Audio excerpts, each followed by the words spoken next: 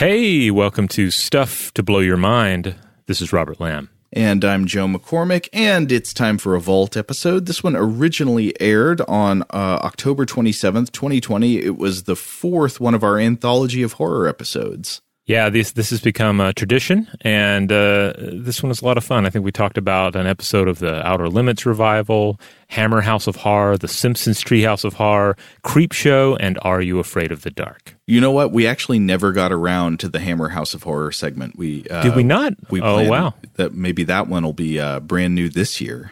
That's right, because this is publishing, I believe, October 16th, my birthday, and we are probably doing an Anthology of Horror episode later in this month. So yeah, maybe it'll be time for Hammer House of Horror to hit the airwaves. Welcome to Stuff to Blow Your Mind, a production of iHeartRadio.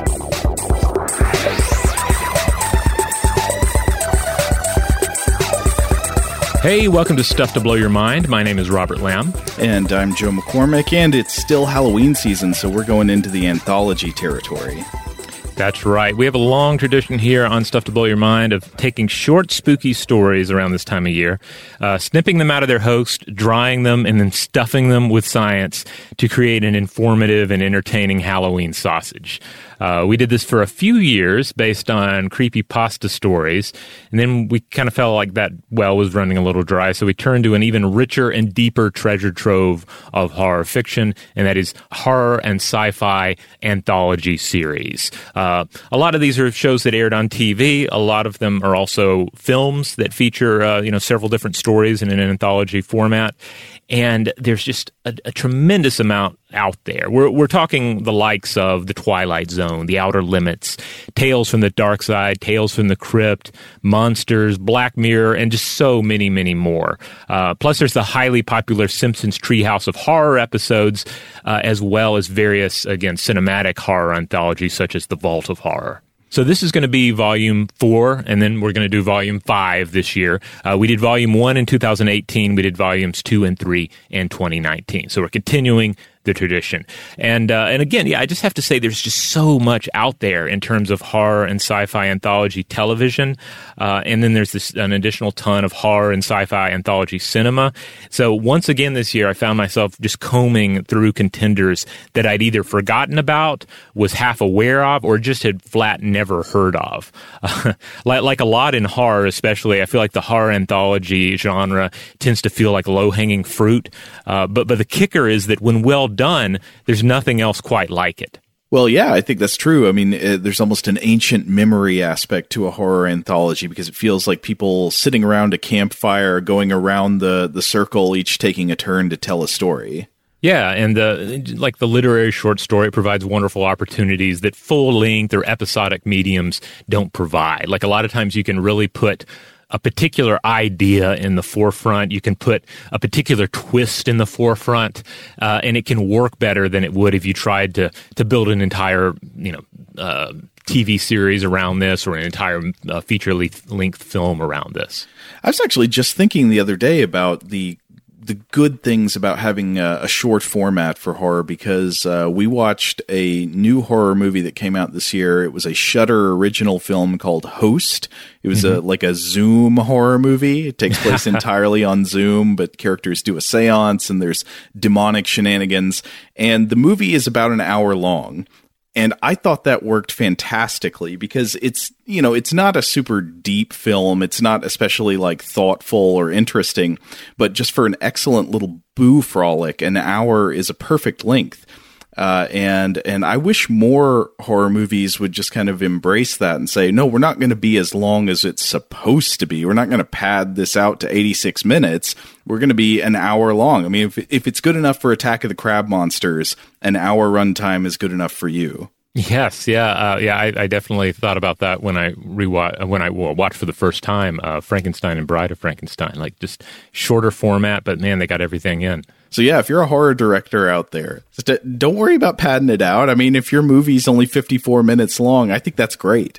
Now you mentioned Zoom based horror earlier.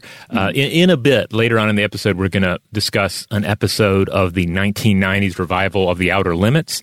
I want to mention that this is not the episode we're going to be talking about, but there is an episode called Dead Man Switch that's extremely good, and it has to do with individuals, humans that are put into separate bunkers during an alien invasion, and each one is functioning as a dead man switch for the planetary defense system. But the fun thing about it is all these people are solely communicating with each other via this, closed network television, basically a Zoom scenario.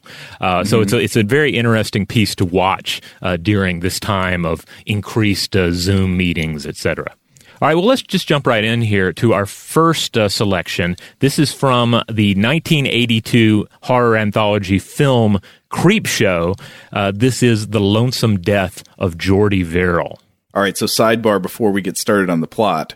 This segment stars Stephen King in the flesh. He's the actor in it. So I've got to ask, what are your favorite Stephen King acting spots? And I'll announce mine. He's got a cameo in a movie called Sleepwalkers. If you've never seen it, I think it came out in the 80s or early 90s, and it is about shape-shifting cat demon things that suck the life essence out of young women, and then I think they can turn invisible. They can look like different things, and their weakness is that if they're attacked by cats, they die. But anyway, in Sleepwalkers, there is an amazing scene that features a cameo by Stephen King as a perturbed cemetery caretaker who is angry that perverts keep coming into his cemetery at night. But it also contains cameos by Tobe Hooper and Clive Barker. Oh, I love it when you have scenes like that. And that's a fitting, grisly cameo for Stephen King. Because I remember probably during the height of my young obsession with Stephen King novels, the TV series Golden Years came out, which I don't think is anybody's favorite Stephen King project. I don't think they ever finised it. It went maybe a season, maybe less than a season. But I remember there being. I know what it is. It's like goodness. I'm having a hard time even remembering what the gist of it was. A man aging rapidly, I think, or aging backwards. One of the two. It had one of the best things about it was it had David Bowie's Golden Years as the theme music. Oh, okay. But there's a scene where Stephen King shows up as a bus driver, and at the time I was like, "This is amazing! That's Stephen. He's the author, and he's the bus driver." Of course, he would go on to have so many more interesting cameos and things. For instance, I never saw this, but he has a pretty wacky one in the TV version of The Shining. He's this band leader, this really energetic big band leader with a pencil-thin mustache. He looks fabulously greased back hair. God, a pencil mustache. That is not a good look for Stephen King. I don't know. He kind of has the face for facial hair, though. He can make most of it work. I feel it kind of works. I think he does better full beard. I mean, with full beard, he looks appropriately shaggy and kind of writerly. With the pencil mustache, he looks like maybe he would be the guy who would be discovered in the cemetery. Now, in terms of just his acting roles go, things where he's not just a cameo, but he's actually playing a bit part. He had a really fun one in the biker drama Sons of Anarchy several years back. He played a guy who makes bodies disappear. So he's just kind of this stern but creepy guy in a basement that will make that body disappear when you need it to, and he insists on listening to 80s music while it happens. Well, I've never seen that either, but I'll have to look it up. All right, well, let's get into Creepshow here. So Creepshow, for anyone who's not familiar with it, was Stephen King and George Romero's tribute to pre-code horror comics of old. I think I may have covered The Crate in a previous episode. I'm not sure. But it has some wonderful segments, but they're all sort of mean, grisly segments that are very much in the vein of classic Tales from the Crypt and so forth, where there are bad people that do bad things and get their comeuppance, usually in grisly ways with a little bit of gallows humor thrown in. And like we said, not only is this written by Stephen King, but this segment also stars the author as well. Again, it's The Lonesome Death of Jordy Verrill, and it's a little bit The Color Out of Space and a little bit The Blob. Mm-hmm. It's about a redneck who comes in contact with space goo. Then after coming in contact with space goo, some sort of alien plant or plant-like organism takes over his body, and then he makes the terrible mistake of climbing into a hot bath to ease his discomfort. The alien plant infection overtakes him, and he ends up following Papa Hemingway into the sunset. Then we hear on the TV that rainy weather is moving in, which will no doubt spread the alien plants even wider across the earth. You know, this connects to several other horror stories in interesting ways. One that I didn't think of until just now is the way that it connects to, especially the late 1970s remake of Invasion of the Body Snatchers, which is very good, and which characterizes the spores that come down and possess the humans and turn them into the replicants. They're very plant-like. I mean, obviously they're not from Earth, so they're not exactly of the kingdom of the plants, but there's clearly a similarity with plants and an affinity for plants among the aliens.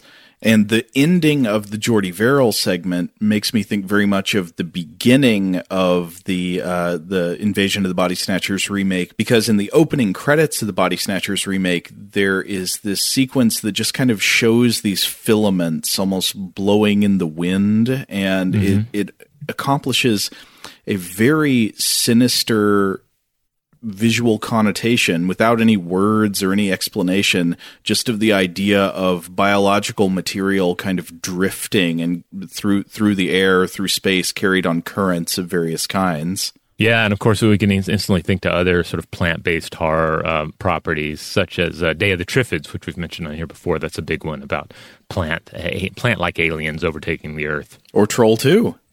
That's right.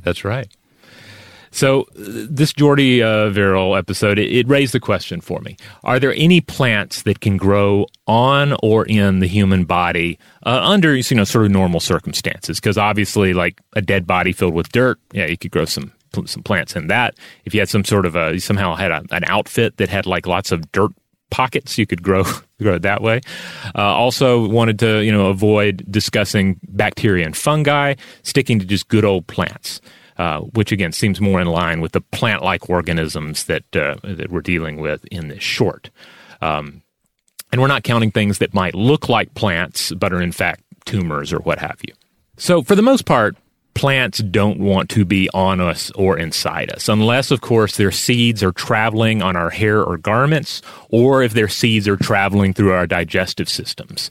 Otherwise, there's just not much of an end game going on with the inside of the human body, or even like on the exterior of the human body. Seeds need to get in the dirt. But sometimes things go wrong, horribly wrong. As reported in 2010 by the BBC and various other outlets, a man named Ron Svedin, I believe, had been battling emphysema, and he underwent an X-ray as his condition worsened. The doctors then discovered that a pea had gone down the wrong pipe and sprouted in the warm, moist environment of the patient's lung. It had only grown a half an inch long, but still it was enough to cause some concern. Surgeons removed it. And we should stress here that what was happening is that the pea was sprouting as if it were under the soil, reaching up for sunlight. Thus, it grew in the darkness of the human body, as if it were going to sprout out of the body and find the sun. Now, in energy terms, it couldn't keep growing like that forever, right? Because eventually it would need sunlight in order to supply new energy. But, of course, a pea, like many other like the yolk of an egg or something, has some chemical energy built into it that can propel that initial sprouting from the dark place. Fortunately, it would probably eventually not be able to find sunlight, but it still would, I guess, be some kind of gross thing in your lungs. So it's a good thing they took it out. But in the spirit of making the familiar strange, I think we should dwell for a minute on the idea of seeds using bodies such as human bodies for dispersal. We don't dwell on this as a parallel to any kind of botanical body horror because it just seems so normal. Well, yeah, sometimes you just eat fruit with seeds in it. But this is really kind of strange the more you think about it. So, of course, there are evolutionary pressures on plants that cause them to find methods of seed dispersal, not just to produce seeds for a new generation of plants, but to try to get them physically away from the parent.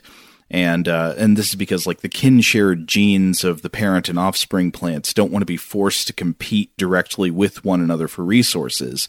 And these resources would include soil space, water, nutrients in the soil, access to sunlight. If you can get the kids out of the house, that's good, because then you're not fighting over food.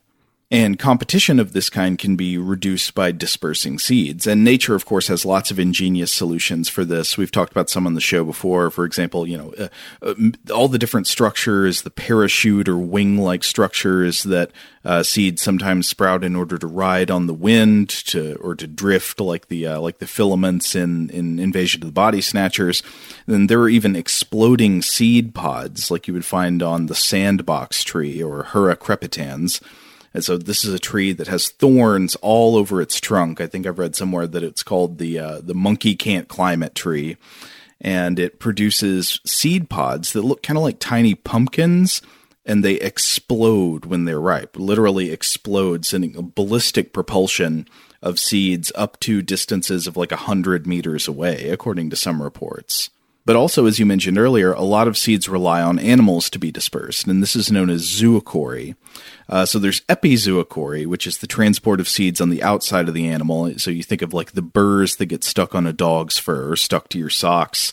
One example of this is the burdock plant, which was apparently the inspiration behind the invention of Velcro, invention of the loop and fastener system.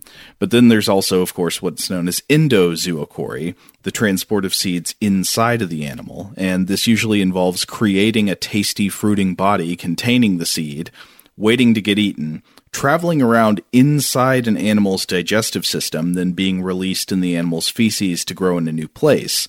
And so if you eat some tasty blackberries, you are, in a way, Jordy Verrill. You are the host of this plant that is using your digestive system, and your legs, your mobile body, in the dispersal of seeds as part of its reproductive cycle.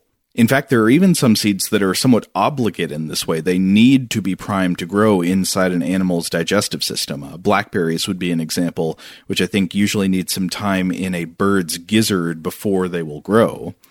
But all the stories you read of like, oh, okay, well, my cousin knows a guy who swallowed a watermelon seed and it grew a watermelon inside his stomach. That's not true. I could not find any evidence that anything like that ever happens.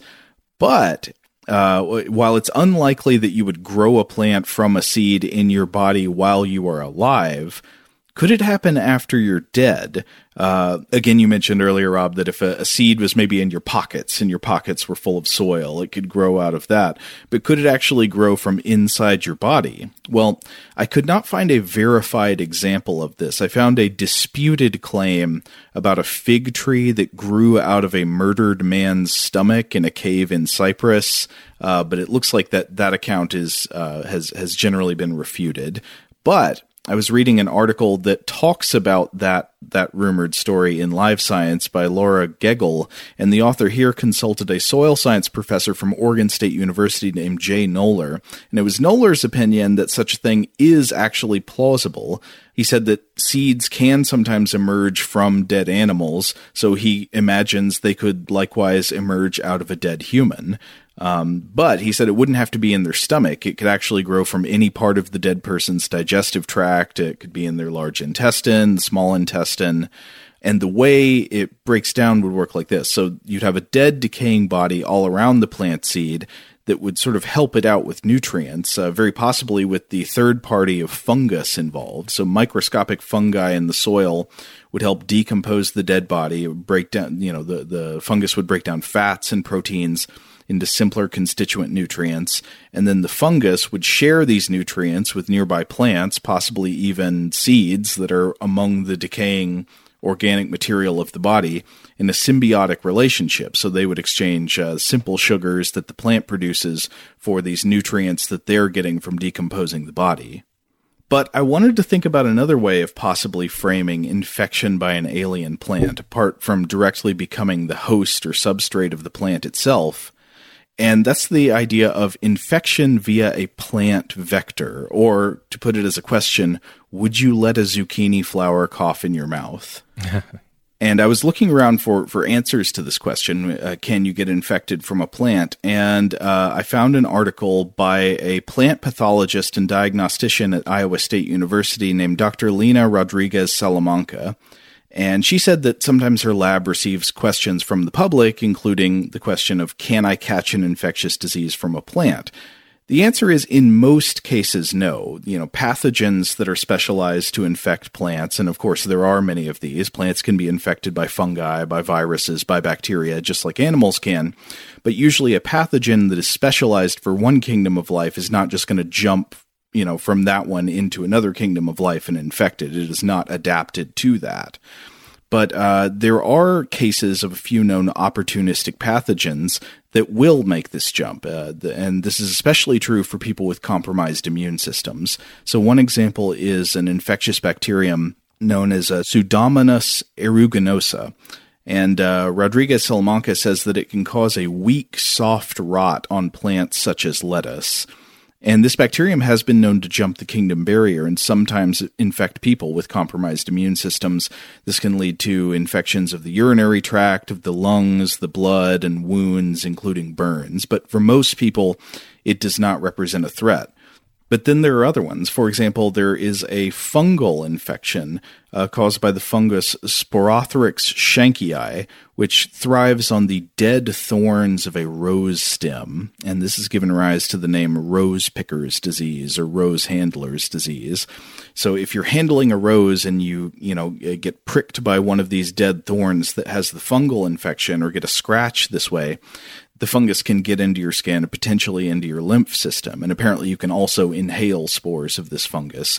And this can cause all kinds of problems, infections of the skin, of course, but of the eyes, the lungs, the nervous system, bones, and joints. And then finally, she mentions that there are infectious agents of plants that can produce secondary byproducts that are harmful to humans. And she gives the example of fungi that attack corn. The phrase she used specifically is ear rots, which is a new sort of word squick for me.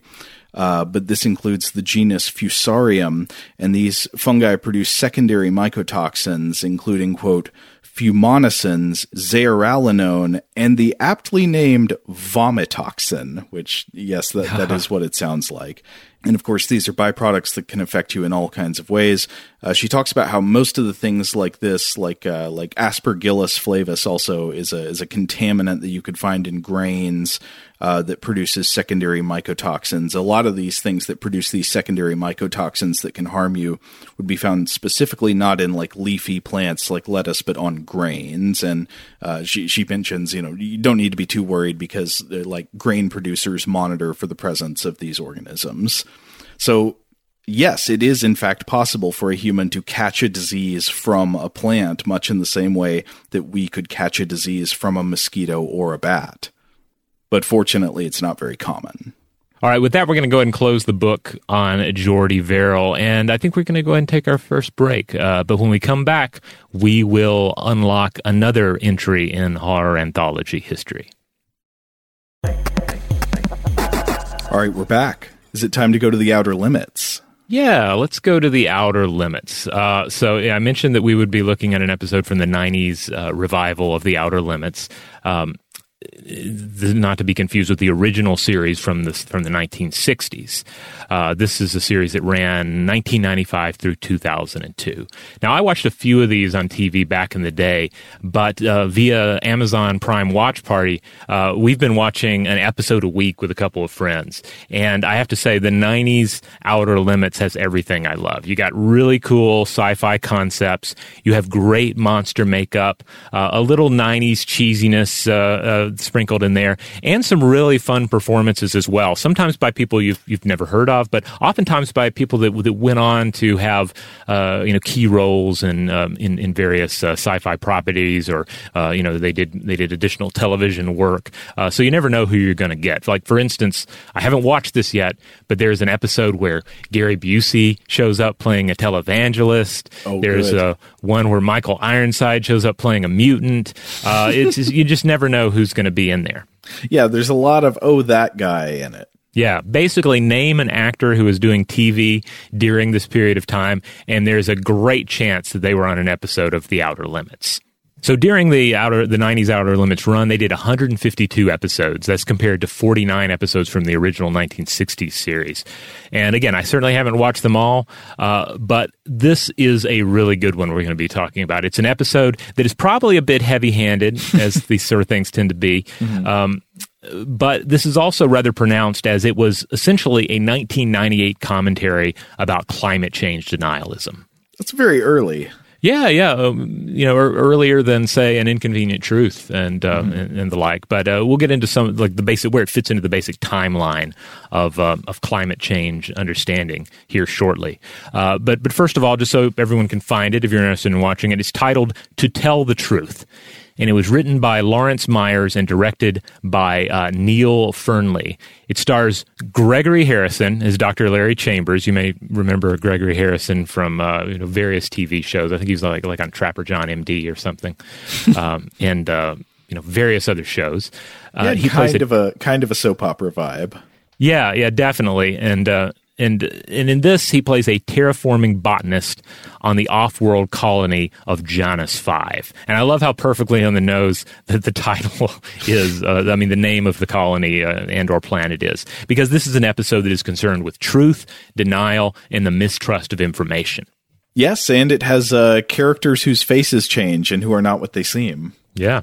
So here's the deal. The Janus 5 colony is going pretty well. It has a bright future. But Dr. Chambers is concerned by some of the geologic evidence. Geologic evidence that includes the remnants of an extinct shape-shifting alien civilization. But 5 years ago, he got it really wrong. He predicted a cyclical catastrophe, and he thought it was going to be a volcanic catastrophe. But then this didn't come to fruition. Now he's come to believe that the cyclical threat that is facing this planet is actually solar, and that another devastating solar storm is just on the horizon. So he urges that the colony be moved or even evacuated. Yeah, there's a great fake-out beginning where a couple of characters appear to be looking out a window, and then they see the sky. It fills with these shimmering auroras, and that turns into fire everywhere. And you think, oh no, our main character is going to be killed right at the beginning, but no, it turns out it is a simulation they're looking at. But I was wondering why, if they're simulating the future of the climate, or they're simulating solar activity, does it create a video display of what it's simulating would happen? I don't know. I guess it's just a robust simulation package they have there. Yeah, that's a really good simulation. Usually simulations spit out like some numbers. Yeah. This one does a full, like, I'll give you a movie. So, I guess it's all about, creating something, visual that, of course, the audience can get into, but also these colonists, because even sympathetic members of the colony have their doubts about Dr. Chambers. After all, he got it wrong once before, and then there's this added detail that he recently lost his wife, and then even went missing for a couple of weeks in the wilderness. So there's this lingering question: can he be trusted? Is he acting out of sort of just nihilistic hatred for the colony? Plenty of the colonists don't want to go through all of this again, and the higher-ups also have a lot invested in the situation. One thing I think this episode models extremely well is that when so Dr. Chambers is trying to convince these characters that his simulation is correct. And when characters find the implications of his conclusions unpalatable, like, well, they don't want to have to move, or, whatever, it's not in their interest to try to evacuate, most of the substance of their disagreement is not really about what he's saying, but it's about him as a person. So they say, like, you've got a psychological reason that you would make all this stuff up. They start, like, talking about his personal history and attacking his character and saying, who is this guy? Can we really trust him? Very reminiscent of how similar debates in reality play out. But also, I've just got to say, one of my favorite parts of this episode was the repeated threatening visits from this guy named Fenton, who has just really got it out for Dr. Chambers. He seems to be a neighbor of his who is some kind of security employee, but he looks basically like a diminutive evil Ken Bone. Yeah, I loved Fenton in this because he works. He's a character, but he also, he's not particularly threatening, and he also has a great toady vibe to him. Like, I'm totally buying that in this off-world colony where it's later explained that, a lot of people go here that didn't have a shot at ascending into the, into higher levels back on Earth. Mm-hmm. Like, this is their shot. And you totally buy Fenton as a guy who, probably wouldn't be head of security or a major security player anywhere else, but here on Janus 5, he's got a shot. Well, even on Janus 5, he's not the head of security. He answers to the guy with the beard. I can't remember what that guy's name is. But yeah, he's some kind of cop or something. But it was just really funny how he repeatedly shows up to be like this threatening figure, but he's this cute little nerd. Now, the key individual here, like the key antagonist, I would guess you would call him, is the head of the colony, Franklin Murdoch. And he's played by the terrific William Atherton. Now, Atherton is best known for playing, first there was a character in Die Hard named Thornburg, but most famously, I think, he played Walter Peck in 1984's Ghostbusters. He was just a perfect 1980s weasel. Mm-hmm. Yeah, he has a special knack, I think, for playing arrogant bureaucrats. So in Die Hard, he's a sleazy, opportunistic reporter, and in Ghostbusters, he plays the villainous EPA agent.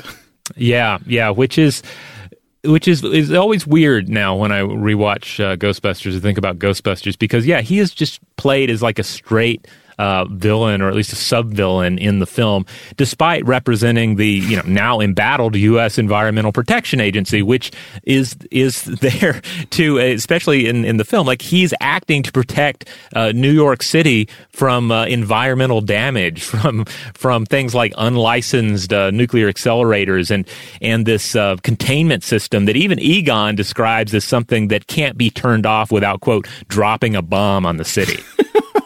I mean, I think there are a couple of ways you could read that. Of course, I love Ghostbusters, and the character is very funny. You could read it as that the politics of the movie are conservative. That's one way. Another way of reading it is just that, like, this is a comedy where the protagonists are dangerously irresponsible people, and I guess that's sort of true.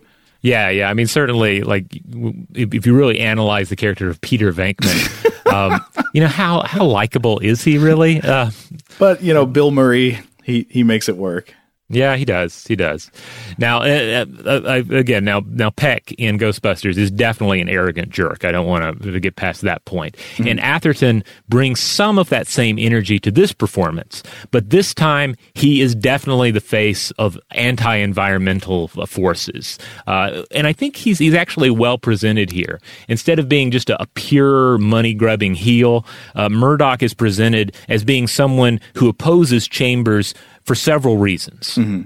So first of all, Murdoch has a position of power and importance here on the colony that he would never have achieved on Earth. He has this really nice little monologue where he talks about it. I think he's talking, he's not talking to Fenton, he's talking to another character that we'll mention in a little bit. Also, Murdoch, like all the other colonists, has an economic stake in the colony's success. But he also stresses that this does not rank above the importance of his own life.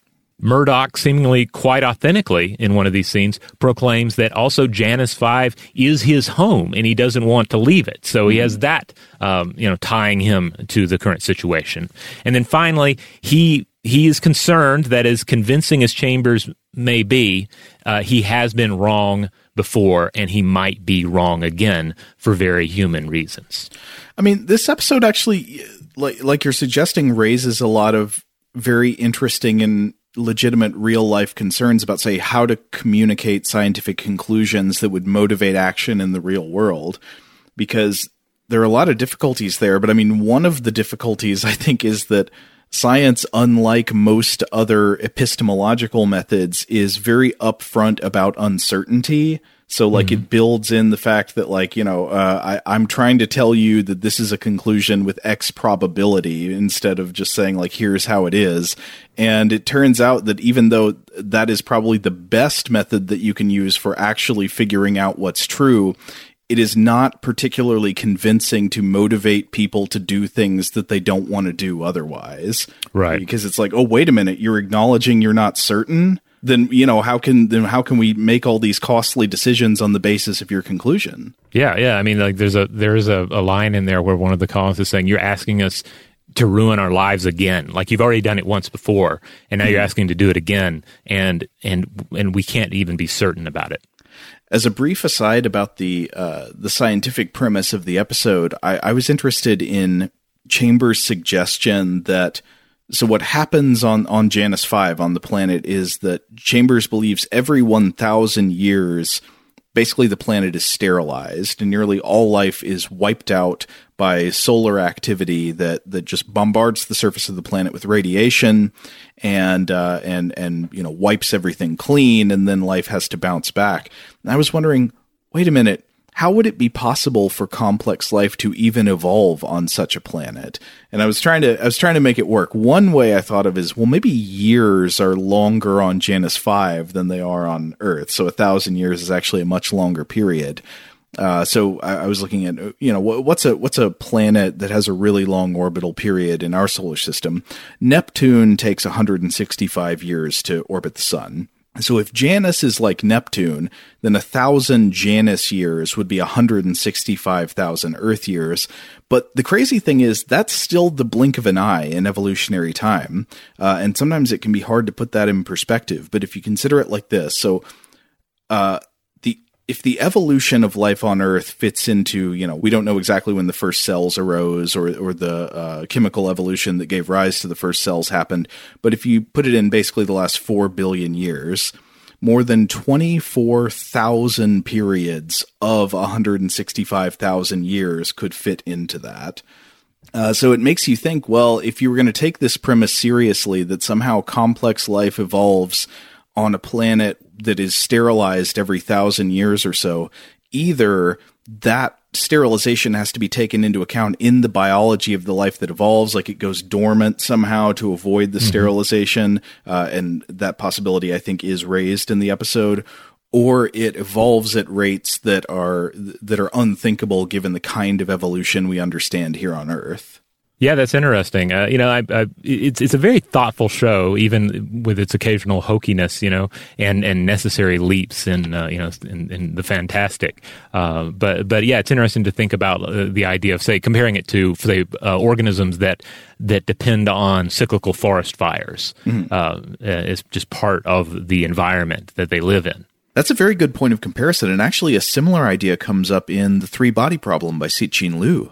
Oh yeah, that's right. In the simulation that they're working with, right, with the world with multiple suns. Right. The idea is that there are unpredictable times when the environmental conditions of their home planet become basically unsurvivable, and the aliens have to disappear, have to sort of like go into a hibernation or dehydration state in order to just like ride out the uninhabitable period and then reemerge once the planet becomes less hostile. So this is the basic setup for the episode, and I want to stress here, by the way, since we're in the audio realm, Janus 5, the name of the colony. This is not Janus like the as in Janet or anything. This is the two-faced god, and so that's sort of the right, not the on the nose.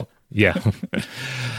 So from here, the episode takes a couple of, I thought, really satisfying twists and turns. I don't want to spoil too much in this episode in case you want to see it for yourself, and I recommend you do. But let's just say that some folks are accused of being shape-shifting aliens that survived, like by living in the depths of the earth or something. And we're forced to wonder if Chambers will be proven right or wrong, and what it will mean for the people of the colony. Right. Now, again, this episode is an obvious treatment of the dangers of climate change and the role that climate change denialism plays in our society. To put everything in an historical framework, the greenhouse effect was described by French physicist Joseph Fourier in 1824. BBC has a nice breakdown of key moments after that in A Brief History of Climate Change, which brings up everything. It brings up everything through 2013 because that's when the timeline came out. But it's a nice, handy reference point for some of the stuff we're talking about here. But to hit a few key points from the later 20th century, U.S. scientist Wallace Brocker put the term global warming in the title of a science paper popularizing the term. And in 1987, the Montreal Protocol came into effect to protect the ozone layer. And in 1988, the Intergovernmental Panel on Climate Change formed to collate and assess the evidence. And of course, the IPCC continues to collect and assess the evidence on the state of climate change even today. I think their most recent major update and report was in like 2013, 2014. It was the fifth assessment report, and it paints a pretty dire picture. Now, one thing that this BBC timeline also points out, and this is something that Carl Sagan wrote about in The Demon-Haunted World as well, Margaret Thatcher gave a speech to the UN in 1989 and urged a global treaty, stating, quote, "We are seeing a vast increase in the amount of carbon dioxide reaching the atmosphere." And then she goes on to point out that the future changes will, quote, "likely be more fundamental and more widespread than anything we have known hitherto." And as Sagan pointed out, Thatcher, no matter what else think about her and her politics, is one of the few heads of state we can point to that had a science background. She was a research chemist with a chemistry degree from Oxford. Yeah, a weird thing to remember. Yeah, in The Demon-Haunted World, Sagan brings this up because he's talking about science and politics where they meet. And the idea here is that Margaret Thatcher, whatever else her politics might mean or whatever, other details regarding her place in history, she perhaps had an advantage in understanding these dire warnings coming from the scientific community because of her own scientific background. Yeah, that's interesting. I mean, it is not all that common to see world leaders, major political leaders coming from a scientific background. I think Angela Merkel has a scientific background. Yes, I believe so. As well. She's one of the few other ones you can easily point to. Yeah, but I was trying to think of other examples, and it come up very, very short. I mean, that is interesting. And I'm not saying necessarily that one needs to be a scientist to be a political leader. I mean, that also seems like a unreasonable demand, and it's not necessarily true that scientific careers would provide all of the kind of skills you need to be a good political leader. But it seems like it would be good to have at least a higher proportion of people with scientific backgrounds involved in politics. I mean, it's strange to just like look at the professional backgrounds of people who become politicians and notice how uniform it is most of the time. I mean, at least in the United States, politics is overwhelmingly dominated by lawyers and people from business. Mm-hmm. You kind of wonder how different our politics might be if there was a more representative sample of people from other fields, of people from the sciences, of teachers, of labor leaders, and so forth, that all like became political leaders also. Yeah, I mean, at the very least, you want leaders who listen to trusted scientists. Mm-hmm. You want scientists to, and scientifically minded people to be in positions to speak to scientific topics, and then have that be a part of the the upper political consideration.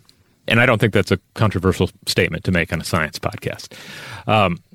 But let's come back to this Outer Limits episode. So this came out in 1998, which curiously, and this, I don't know to what degree this is actually, essential, but it's curiously the same year that the rate of average global surface warming began a slowing trend that lasted till 2012. Now, as Rebecca Lindsay points out on climate.gov, this really just meant that, quote, the rate of average global surface warming from 1998 through 2012 was slower than it had been for 2 to 3 decades leading up to it. But the big picture of long-term warming continued unchanged. Still, climate change deniers at the time took what climate scientists described as a temporary pause or hiatus as proof that, quote, global warming stopped in 1998. Oh, yeah, I remember seeing that claim a lot floating around on the internet. Yeah. So again, that might just be pure. Obviously, this episode was probably written prior to '98, and I don't know what the exact production history on the script was. That might just be pure coincidence that it happened exactly that year, but maybe not. Who knows? I would tend to think coincidence because I doubt that people. I mean, climate change was not as much of a salient issue or political controversy at the time, and there wasn't the same like period data to latch on to in denying it yet. Yeah. But the idea of calling it a pause or hiatus could be really kind of misleading. I mean, it seems like actually what I was just talking about goes both ways. It would be good, I think, to have more scientists involved in political leadership, but it would also probably be good to have more people who are experienced with rhetoric and messaging involved in science. Yeah, because I mean honestly, that's kind of confusing terminology to throw out there. And even if you don't have an agenda, if you don't have a dog in the hunt, and of course, as we'll discuss, everybody has a dog in this particular hunt. You could see how you might misinterpret that. But anyway, this was the idea was pushed by some that this meant, global warming has stopped, like it's over. You were freaking out over nothing. This, despite that global warming as a human-caused condition still saw 1998 through 2012 as the warmest 15-year period on record at that time, with greenhouse gases climbing to new record highs. The oceans were warming, sea levels were rising, ice was melting. Now, as we've discussed on the show before, part of this comes down to a misunderstanding, willful or otherwise, on how science functions. Science is not a tool that works or doesn't work and then may be cast aside like a crooked drill bit or something that needs to be replaced.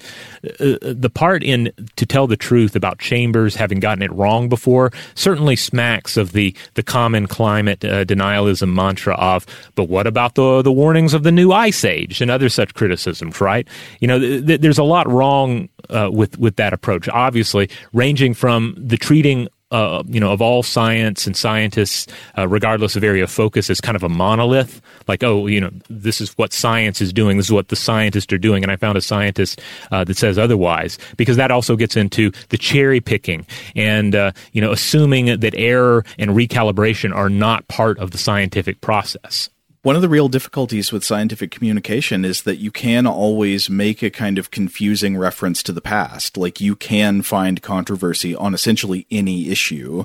There's no scientific issue I can think of where through the entire history of the awareness of the issue, all scientists have had it right and been on the same page about it. So if you're interested in generating the idea of confusion or controversy about any particular scientific conclusion, and you want to make references to, well, when have people said different things about this issue in the past, you can always find something like that. And in some cases, scientific consensus about issues develops and changes very rapidly. I mean, I think about the ways that for example, current recommendations about how best to battle the coronavirus, about masks and social distancing and all that stuff. People who are opposed to following the current best guidelines about those things will make reference to what people were saying in the earliest weeks of the pandemic. You remember this, right? Like initially, scientific guidelines were not recommending people wear masks. That changed very quickly. We did a very early episode where we about the coronavirus where we mentioned that. Yeah. Though I should also point out that we also drove home that we're recording this on such and such date at such and such point in this pandemic. Be aware that everything may change as this story develops. It can be a really frustrating thing. I mean, the evidence now for the effectiveness of mask wearing to slow the spread of the virus is very good. It comes from multiple kinds of studies looking at the effects of mask mandates at the population level, studies looking at the effects of physical barriers on the propagation of droplets and aerosols in controlled environments, how it spreads between hamsters and things like that. The bottom line from all of this research up to now is that there's very good reason to wear a mask if you go out in a public setting or anywhere near people outside your household. But no matter how much evidence accumulates in that column, there's always going to be this historical reference point where people can say, hey, wait a minute, like the experts weren't saying that at the beginning of March 2020, so how can we be sure that they're right now? Why is what scientists are saying about the coronavirus or about climate or anything now better than what they were saying in the past? And it can seem confusing, but for the most part, the answer is actually pretty simple, and it's that now we have better evidence. There's more evidence, more relevant evidence, better quality evidence. That's the difference. Yeah, this makes me think about the fact that science can be very susceptible to political weapons when those weapons are leveled at it, because science is ultimately this thing that is taking place and analyzing, the fundamental aspects of the larger world, the cosmos, whereas politics is very much a condition of social dynamics. Mm-hmm. And so, these political weapons, these zingers and gotcha points, and basically anything that might be used by one political opponent against another, like those are things that are designed to work within a social context for the most part, and to a certain extent within a legal context.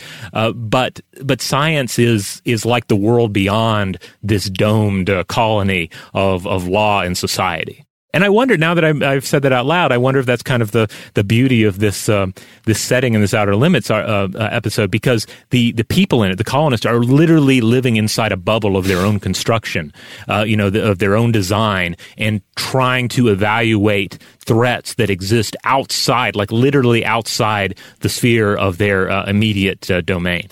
All right, we're going to take a quick break, but we'll be right back with more. And we're back. Now, of course, in this Outer Limits episode, as we've pointed out before, there's this stark difference between what's going on with Dr. Chambers and what's going on with us. Because while it's just, in the show, it's just Dr. Chambers preaching to a crowded room and making a case with difficult evidence, though climate change data is certainly complex. But in our world, it is a case of overwhelming scientific consensus, especially as far as climate scientists are concerned. Yeah, there's no doubt about that. I mean, we've talked about the consensus on this issue and the studies measuring it in previous episodes. I think we talked about that in one of the episodes we recorded after you came back from the World Science Festival in a previous year, mm-hmm. and we discussed one of the panels about science communication and about climate change. But yeah, there's no doubt at all that almost all climate scientists or people with expertise in the relevant fields are on the same page with the broad strokes of climate change. It is a problem. It is majorly threatening. It is caused in large part by the products of human industry. And yet, it can certainly feel at times like it's just one Dr. Chambers pleading with the rest of the colony, because there is significant and dangerous lack of commitment to combating the problem, especially in the United States, and a great deal of anti-science and anti-climate science worldview is often found here, especially in places of significant political power. Yeah, the anti-science sentiment is extremely dangerous. Just this year, in 2020, we've seen the results in real time with the coronavirus as failure to listen to scientists and take advisories about mask wearing and social distancing seriously have led to outbreaks and surges that have cost human lives first and foremost, but also cost time and money. It can still be difficult to gauge such threats, but it's certainly a more, I think, readily understandable situation compared to climate change, which, one of the issues there is, again, complex climate science, dealing with longer periods of time, as opposed to everything happening within the space of a few months. Though at the same time, we are also living in a time of dangerous climate alteration as we endure rising seas, intense hurricanes, and increased droughts and heat waves. It's perhaps more pronounced now than ever before, and not everyone has their head in the sand, certainly. According to a 2020 report from the Yale Program on Climate Change Communication and George Mason University's Center for Climate Change Communication, almost 6 in 10 Americans are either alarmed or concerned by global warming, which the authors pointed out as being a major shift. As for the rest, though, well, researchers and thinkers have been exploring these questions for years. Again, we have past episodes that get into this a bit. Why do we deny the evidence? Why deny climate change? Now, certainly there's much to be said for just how unpleasant the reality is. No one wants to be a part of a problem like this or to dwell on a future of mass destabilization, relocation, and extinction. We as humans are, in many ways, just poorly wired to deal with threats of this magnitude and scale. We're better with the short term, but what are we ultimately to do? I mean, one of the things we've talked about in previous episodes about this is the idea that identity protective cognition plays in the why people respond negatively to climate science. And this is a thing that we should be sympathetic about. I mean, everybody engages in identity protective cognition. Everybody engages in forms of motivated reasoning on various issues to try to protect their picture of the integrity of their self and how they fit into a social system. So, this is one of the dangers of scientific issues becoming politicized, is that once an issue becomes politicized, the social and identity connotations of the sides of that issue become more relevant than the evidence does. And unfortunately, this can happen really rapidly with issues that don't happen to have any particular political values or implications attached to them inherently. There are examples. I was just thinking about how, do you remember how at some point this year, suddenly it became a political issue with a political valence whether or not hydroxychloroquine was an effective therapeutic for COVID-19, which when you step back and think about that, it's like crazy. That is not an issue that really has any particular political implications. It doesn't implicate any fundamental values. It just happened to get politicized because of who was talking about it, what ways, and how that was appearing in the media. If Donald Trump had come out and said that it was not effective, it could have been politicized in exactly the opposite way. So, it's weird how totally contingent things like this can be. But unfortunately, once a scientific question gains political connotations, it can be very hard to take them off. They're just kind of stuck there, and people don't want to believe in things that they think of as beliefs inappropriate for a person such as themselves. And so that's one of the real dangers. I mean, the best thing to do about science is to try to prevent scientific questions from acquiring a political connotation to begin with. You have to do your best to try to make sure that a scientific message or the communication of a scientific conclusion is not associated with anybody of any particular political affiliation. But that can be very hard to do. Yeah, absolutely. I mean, issues can be asymmetrically politicized, right? All it takes is basically one major political figure to decide to make a scientific question a politicized issue, and they can usually do it. But again, in all this, communication is key, and a lot of this episode of The Outer Limits is about trying to communicate the nature of science to people that have their doubts, that are denying what's going on. So I looked at a 2020 paper for a little more on this, titled "Understanding and Countering the Motivated Roots of Climate Change Denial." This is by Gabriel Wong-Parodi and Irina Fegina, published earlier this year in Current Opinion in Environmental Sustainability. The paper focuses on communication approaches to reach climate change deniers in peer-reviewed studies from the past 2 years, with a special focus on what the authors described as people engaged in, quote, motivated denial. This means the people in question have access to the facts, but they still deny them. On some level, they make a choice to deny the science and cling to another view of reality that flies in the face of scientific consensus, but is easier to accept. Yeah, and again, to be fair, I mean, obviously, I think people should accept the scientific consensus on climate change, but I think a lot of the people who deny it are not doing so out of a conscious perversity, thinking I won't accept the facts. I mean, the fact is that motivated reasoning changes how facts appear to us. Things that are perfectly reasonable to believe just suddenly don't seem plausible to you because of motivations you have. Yeah, because, I mean, on one hand, there's the responsibility of what human invoked climate change means. It means accepting your part of the problem, and then it also means accepting that the problem threatens much of the stability and normalcy that you hold dear. And furthermore, you may feel the need to speak out and act and so forth, and it can be easier, on some level, to simply live in denial. That is an easier mental construct to erect in the mind, as opposed to dealing with all of these additional changes to the world we've grown accustomed to. Now, Chambers does end up being accused of being an alien shapeshifter at one point in this Outer Limits episode, but he never reverses this charge on the colonist, which is worth noting, especially because it ties in a little bit into what the authors here in the study discuss. That I think they would agree that this was the right move. One of the key points. What not to say? No, you're the aliens, right? Well, yeah, essentially, not to say, oh, climate change deniers, you're a bunch of aliens. There's something wrong with you. You're broken in some way. That's one of the key points in climate change communication.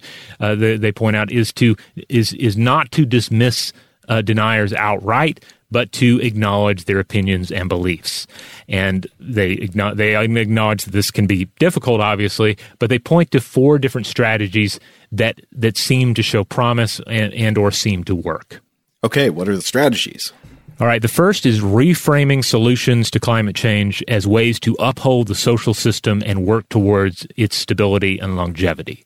Now, in The Outer Limits, Chambers does this, of course, by pointing out that if they don't act, the stability of the colony will be threatened.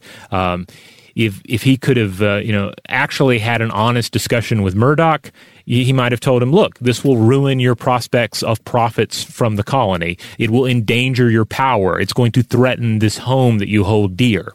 This is a threat to all the things we value here.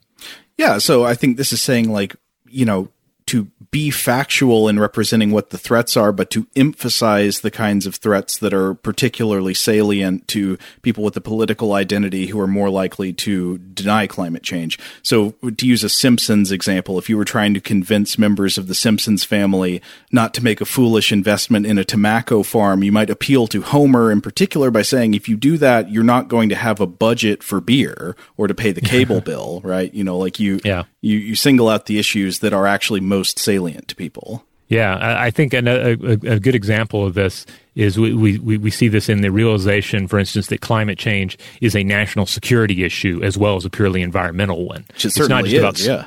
Yeah. It's not just about saving the earth or saving the environment, but safeguarding things like our supply chains, et cetera. So one of the ideas here is don't just the idea of we need to save the planet, that's going to carry with it.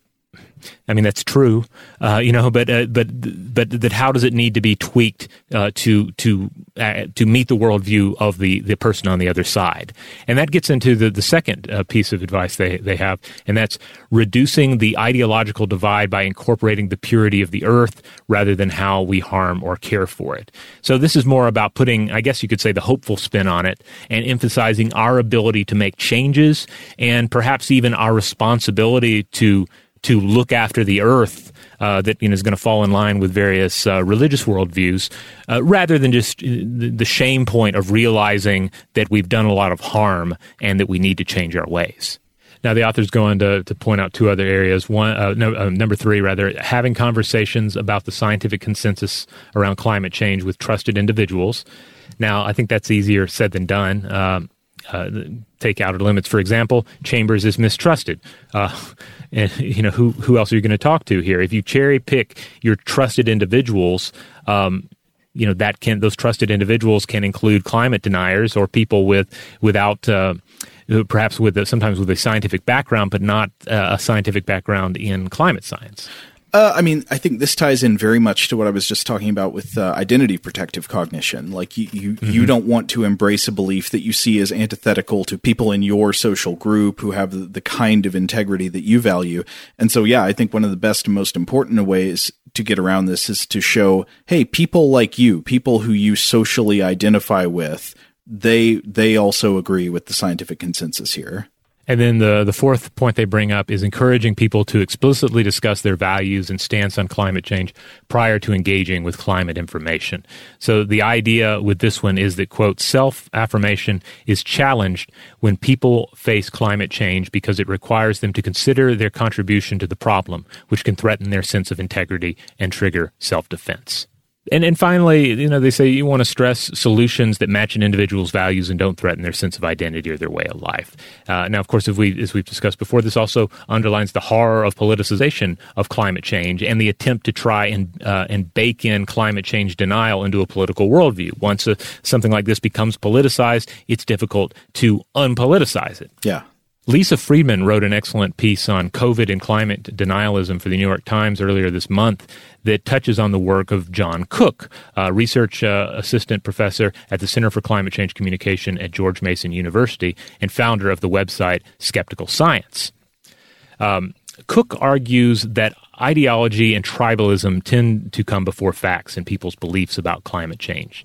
And that means a lot of the power here falls to people of influence within an ideology. And that means that leadership is crucial to overcoming climate change denialism. And again, isn't that what we see in this Outer Limits episode? Murdoch is the leader of the colony, and while he admits that he actually briefly, believes Chambers, or at least entertains the idea that Chambers may be correct, he otherwise works against him at every turn, and the people look to Murdoch. Furthermore, Murdoch, as a sort of head of state in the off-world colony, doesn't only argue rationally against Chambers, he also ultimately engages in more underhanded tactics, including the use of disinformation. Yeah, they try to personally discredit Chambers with attacks on his, what I would say his character, but attacks on his biology. Yeah, I would say character and biology. Yes. Yeah, the first character and then ultimately biology itself. Yeah. If we look to our current situation in October 2020 with COVID and climate change, it's kind of interesting how, to tell the truth, forecast our current leadership situation. So again, this is one of those episodes, even though it came out in the 90s, it still is very relevant today. According to Cook, however, only 10% of Americans are outright dismissive of the science on climate change. And that seems to correlate well with the 12% of Americans who are not concerned about COVID. Friedman writes, quote, "This means," he said, referring to Cook, "the solution lies not in persuading those already steeped in science denial, but inoculating the other 90% of the public from scientific disinformation." He likened the challenge to eradicating polio, an incurable disease that was all but eliminated in the United States through vaccinations. In the case of climate and COVID, he said, that means using facts and research combined with vivid analogies to explain the techniques used to mislead the public. And this is one of the things that Cook does through Skeptical Science, which, if you want to check out the website, it's just skepticalscience.com. He provides useful real-world analogies to counter climate denial arguments. And he also wrote an illustrated book titled Cranky Uncle versus Climate Change, How to Understand and Respond to Climate Science Deniers. I don't want to end on too dark a note here, but I do seriously worry about, because as difficult as it is to prevent scientific issues from becoming politicized in the first place, when you're just dealing with leaders, trying to make sure that like major media figures and politicians don't start injecting political valences and trying to get people to align politically around something that's not really a political issue. It's just a scientific question with a factual answer. That's hard enough. It seems like nowadays things are going to be even harder than that, because you essentially have the distributed capability through the internet and virality and social media to do the same thing, to politicize issues. I mean, I already see worrying signs of how sort of like emerging out of the depths of the internet, you'll get weird conspiracy theories politicizing whatever vaccine we end up with for COVID-19. Yeah, exactly. And to a wonderful extent, like one of the great things about a show like The Outer Limits is that essentially it's always about people having conversations about, science fictional threats.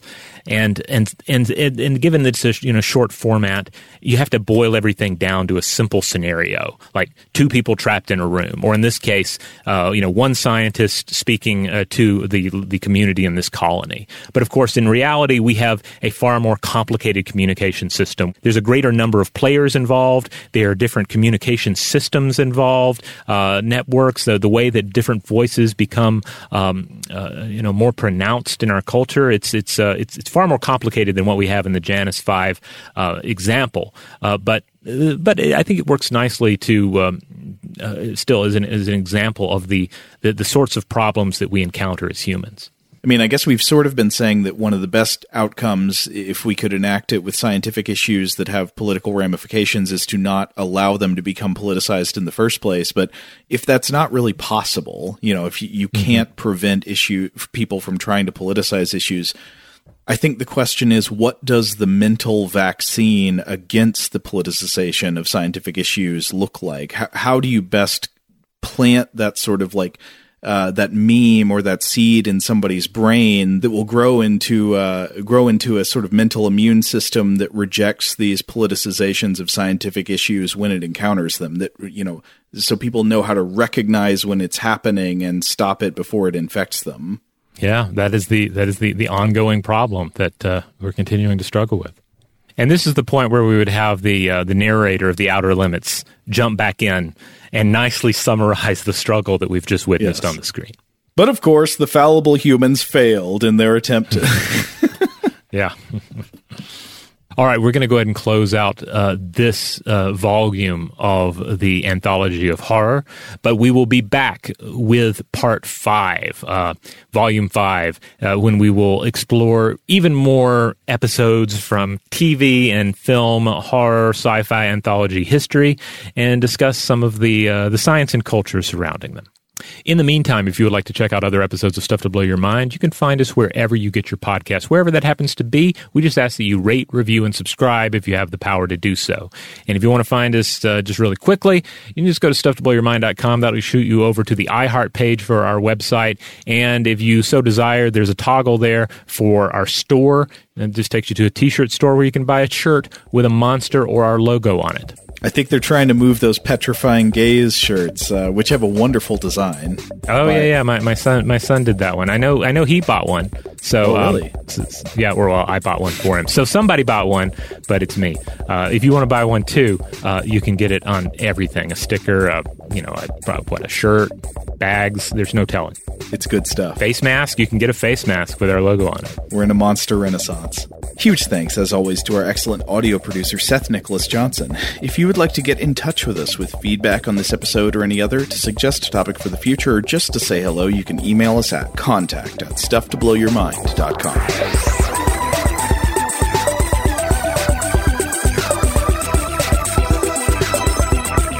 Stuff to Blow Your Mind is a production of iHeartRadio. For more podcasts from iHeartRadio, visit the iHeartRadio app, Apple Podcasts, or wherever you listen to your favorite shows.